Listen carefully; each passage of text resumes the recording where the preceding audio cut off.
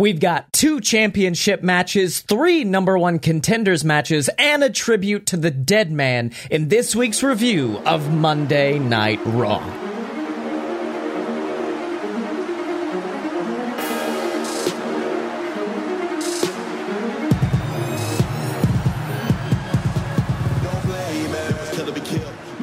So this was actually a pretty good episode of Raw, but you wouldn't know it by watching the first hour. The first hour was very, very rough, and let's just get it out of the way. It started with a segment with Team Raw, because of course they were the most successful people at Survivor Series. They had a clean sweep of SmackDown, and in reward for that, Adam Pearce says one of them will get to face Drew McIntyre for the title.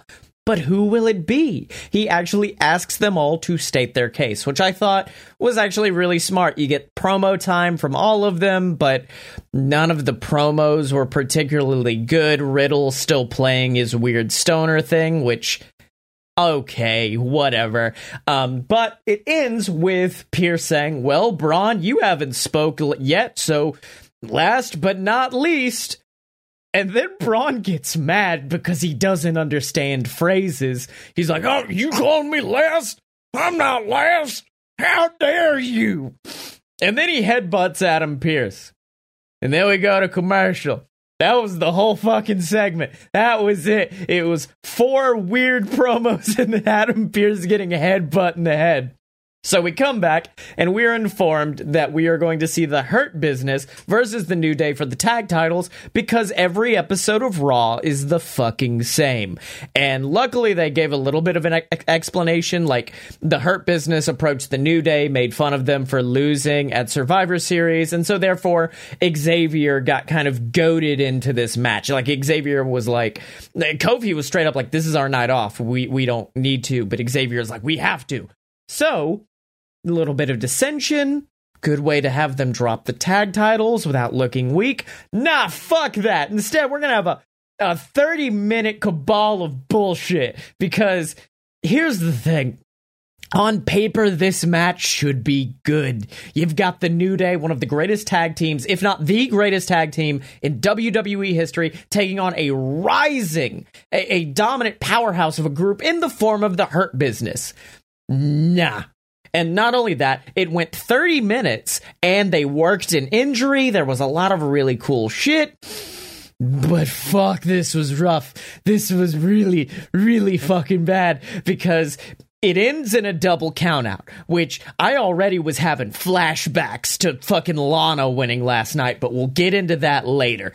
So that happens, and I said, okay, It was non-offensive. You know, they did what they had to do. It allows the Hurt Business to have an alibi for when they challenge later. Oh, you didn't beat us. We lost by countout. We lost by a DQ, which actually comes into play with a Hurt Business match later. Instead, they're just like, nope, fucking go again. One more time. And I don't know if, like, somebody got injured and they had to just make this go long. That's the only thing I could possibly think. But I will say the second match was better, because the first match was just Hurt Business doing Hurt Business shit, which they've yet to really find anything interesting about their in-ring work, so that was rough. But luckily, the second match, Kofi got injured, had a knee injury, and that's kind of what they worked. That was the story of the match at that point, was can Kofi's knee hang up? Can Kofi last in there? And that was interesting. Now, of course, it was weird how little offense the New Day got, which made me a little bit upset. Like, there would be a hot tag, and 2 seconds later, the Hurt Business would be back in control. But yeah, that happened. There were numerous weird calls from the referee, which I'm not trying to be an AEW mark, but I like how the referees in AEW will be like, well, that is a rope break, but no, neither of them notice it's not interfering with it. I'm not going to call it. But there were moments during this where the ref would be like, no, his foot was an inch under the rope, so rope break. You got to get out of there. So that was weird. And then end of the match, Xavier rolls him up. Fuck. That's what happened there. So then we get a segment with Adam Pearce, who has some high school theater bruise makeup on his shiny little bald head. And he says if it was up to me, Braun would be fired for what he did. He's mad at Braun, which makes me just really hope we get Pearce versus Braun, because I want to see Adam Pearce wrestle again. But then they ask, well, who were you going to announce would face Drew McIntyre? And he's like, and then Bobby Lashley shows up and is like, can we talk? Okay. And then we go to commercial. Then we come back to commercial to Adam Pearce in the exact same fucking location. Like, nothing changed. I genuinely thought I had accidentally rewound it, is how similar it was. And then they're like, okay, well, now that you've talked to Bobby Lashley, what now? And then Randy Orton fucks up. Like, Randy Orton's just like, hey, I'm here now. And then they talk. That was it. And then we get a recap of the Team Raw victory, the women's team's victory at Survivor Series, making me so fucking furious. And we get a promo from Lana, who, here's the thing. I understand they're trying to make Lana a baby face. But Lana is a professional wrestler. She is no longer a valet. She is no longer a manager. She wants to prove herself in the ring. And this promo doesn't show that to me. Her promo was, this was the greatest moment of my career. If I'm dreaming, don't wake me up. Motherfucker, you won by doing nothing. You are a professional wrestler. You are a warrior. You go in that ring to fight and to win. You did not fight. You did not earn that victory. And I'm not saying Lana cannot be a good babyface. She has a phenomenal fucking story behind her. But the fact that there is acting like, oh, I'm fine with just getting what comes to me. I'm just a shy little nervous person who doesn't want to wrestle. That doesn't fucking work. You're a wrestler. You need to want to fight. So that happened. And then I swear to God, for the third time on this one episode, we cut back to Adam Pearce, same location, same interviewer, same fucking makeup on his head, and then they're finally like, okay, will you tell us now what the announcement was? And then he had to just be like, well, fuck, Randy Orton talked to me, and then Bobby Lashley talked to me, so now we're gonna have 3 matches and then a triple threat to determine who will face Drew McIntyre, which made me mad because I would have loved to see a 6-pack challenge because they haven't done that in a long time. But nope, we're getting 3 singles matches, which I believe are Sheamus versus Riddle because they don't want to give us anything new, Lee versus Lashley, and then in the main event, AJ versus Randy Orton. So it's the best they could do with what they had. And we go into the first match, which is Riddle versus Sheamus. And I'll be honest, I didn't like this for about 3/4 of the match. And then they turned on the gas at the end and reminded me like, oh yeah, these two can put on fucking magic when they're in the ring together. Because in the beginning, I was comparing it to their previous match, the qualifying match for the Survivor Series team, which was fucking phenomenal. I loved it. And this one in the beginning wasn't really matching up, but then it just started going more and more. And I went, oh, this does rule. So this was honestly what saved Raw for me. This match was fucking phenomenal. Riddle reverses the cloverleaf into a pinfall, and I fucking hate Matt Riddle. Because as a person, I know he's a shit. And when I look at the other people who are shits on TV, a la your Lars Sullivans, your Velveteen Dreams, I'm not entertained by them, but Riddle still, like, is good, and it pisses me off, because I'm like, I know I fucking hate you, but God, that was good. So that's how that was for that. So then we get a segment with Lana walking backstage, and then Asuka walks up to her and is like, you want to fight for the fucking title? And Lana's like, no, I don't, because that's her character. Her character is she doesn't want to fucking fight, I guess. A professional wrestler that does not want to fight. And Lana's like, no, I don't want to fight you. And then Asuka's like, cool, we've got a match later. All right. That's a thing. Then we go to the Firefly Funhouse, which is finally getting back to its own. I've talked in the past about the fact that when Bray loses the idea of where his storylines are going, Bray gets a little bit too, I guess, bizarre. It gets a little bit too samey, and that's how Firefly Funhouse was for a while. But now that we've got the thing with Alexa and Nikki that's advertised for later, now that we're getting him versus Orton, it's easier for him to build a fun episode of Firefly Funhouse. So you see him freaking out about the whole thing's about friendship. And so you see Bray saying like, oh, well, friends will betray you. And we get shots of the burnt down cabin from when Randy betrayed him. And then, of course, talks about Alexa. And then a fucking frog shows up, and he's the friendship frog, I guess. And then Alexa beats the shit out of him with a mallet. And then we have a video package. Fuck yeah, it was great. And then right afterwards, Bray, to cap off the segment, just goes, it's a real shame that he croaked. And I died in my seat. It was so fucking good, which I'm really happy they had that in the Sheamus Riddle match to build me up a little bit before they gave me Asuka versus Lana, because holy shit. This was where you needed to have Lana prove herself as a fighter. And she got in a little bit of offense, but the whole story of the match is that Jax and Baszler are at ringside, and they're focusing on Asuka. One of them's going to be Asuka's next opponent. And then Asuka pours water on them. Then they beat up Asuka. Then it's a DQ. I shit you not. The end of this match was someone got water poured on them, and they got mad about that. So, Jax and Baszler challenge Asuka and Lana to a match, and that match fucking happened.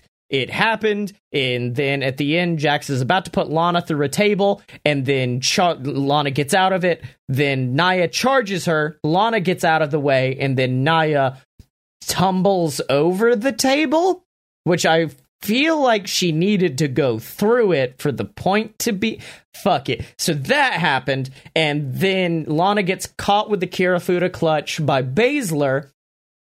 Shayna Baszler, let me remind you, one of the most dominant NXT women's champions of all time, a woman who looked frankly terrifying at the Elimination Chamber this year, got fucking rolled up by, and I understand it's Asuka, it's fucking Asuka, but got rolled up and got a 3 count in a show where they were like, yeah, fuck it, DQ here, double count out here, do whatever the fuck you want. They were like, no, but this one needs to be pure. This is the one where this needs to happen. So that was the last super bad thing on the show. Thank God. We get a segment with Riddle and MVP where Riddle acts like a stoner, does bad comedy, and then MVP is like, hey, fucking fight me, scrub. Like, I don't know. I guess it's setting up Lashley versus Riddle for the U.S. title in the future. We get a recap of Roman and Drew at Survivor Series, and then we get our second very good match of the night, Keith Lee versus Bobby Lashley. And this was very intriguing to watch because you never see Bobby Lashley not being the powerhouse. You never see him as almost the underdog, the David to the Goliath, but that's kind of where he was. Now, I will say, he kept trying to use power moves, and that was very interesting to see, like, him realize, oh no, I can't do this my normal way, I can't outpower this guy, and so he started to adapt. Instead of trying to hit suplexes, he would immediately try to go for the hurt lock, or he would hit flatliners. Like, he adjusted his moveset, and that was really smart. It was really good. This was the best Bobby Lashley match I have seen in a very fucking long time. This was a phenomenal match. I don't think it was as good as Sheamus Riddle, but it was very good. A lot of brutality. Lashley got busted open,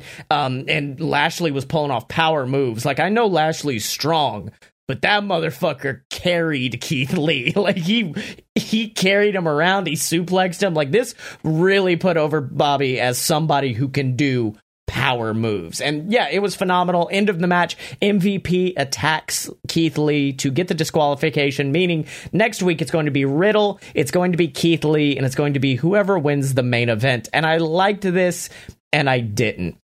Because, like, the smart part of me is saying, well, let Keith Lee get the victory. It's not gonna hurt Bobby Lashley to lose a match.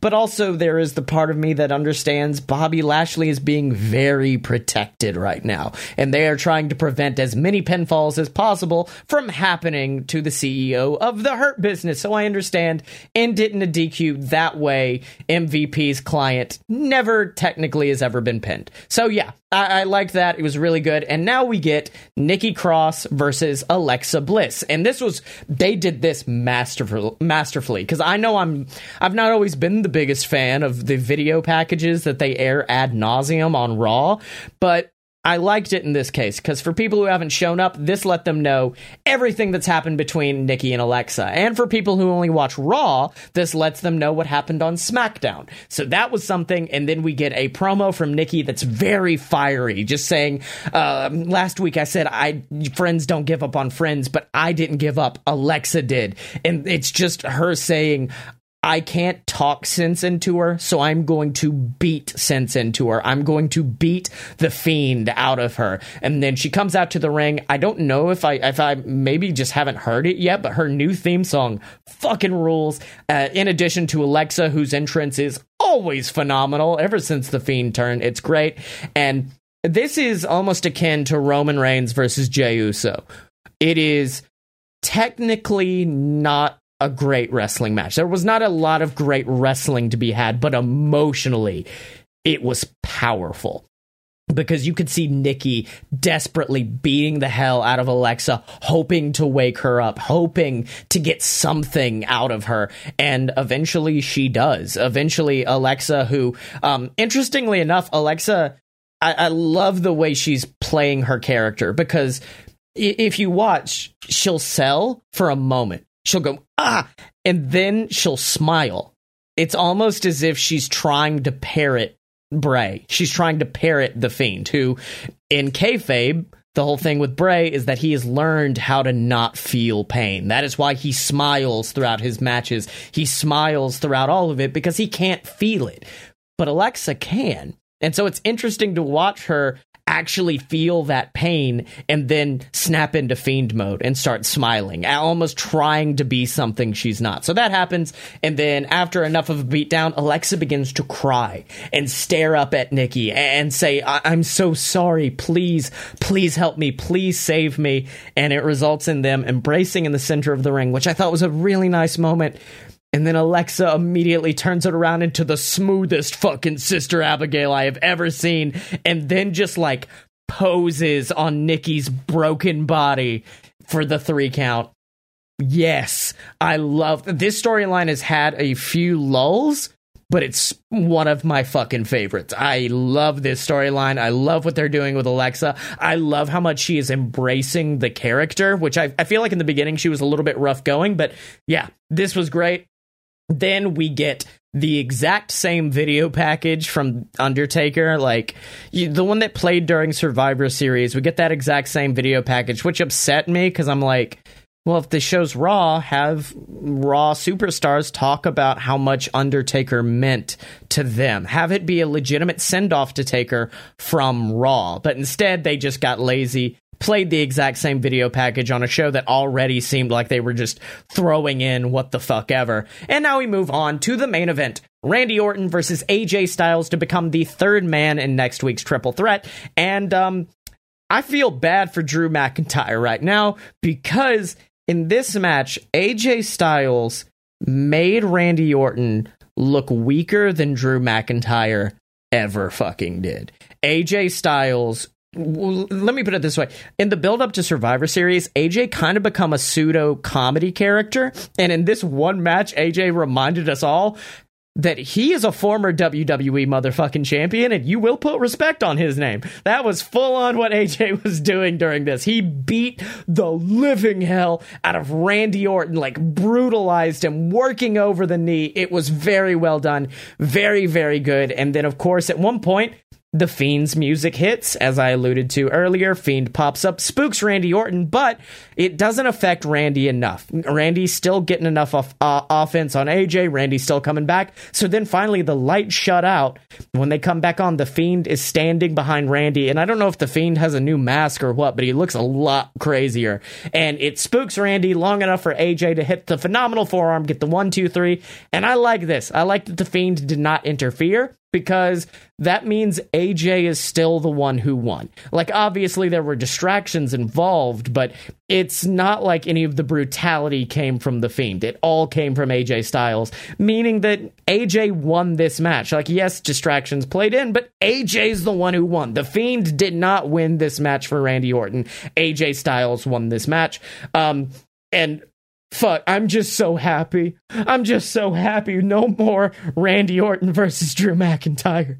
After months and months of this bullshit, we're finally out of the weeds. Finally out of the weeds and into glory of whoever. I'm hoping we get AJ versus Drew. AJ always puts on good matches at the Rumble. Just let it fucking happen.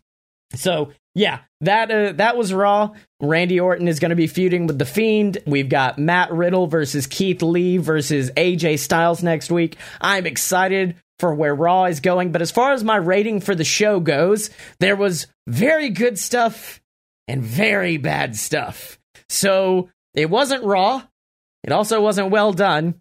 It was right in the middle. This was a medium-baked show. But do you agree? Do you disagree? Let me know on Twitter at ScottyMo, ScottyMo, or if you're watching this on YouTube, because we're finally doing these on YouTube, let me know in the comments below how you felt about this week's episode of Monday Night Raw, ladies and gentlemen. But until next time, remember to support us on patreon.com/aloadofbs. It gets you access to a ton of exclusive content and to our Discord, where we hang out and do live reactions to all of these episodes of Raw, NXT, AEW. We watch them live, and you can watch along with us at patreon.com/aloadofbs. But until next time, remember to follow us on Twitter at Fight Boy Show, because when you're a fight boy, you're a fight boy for life.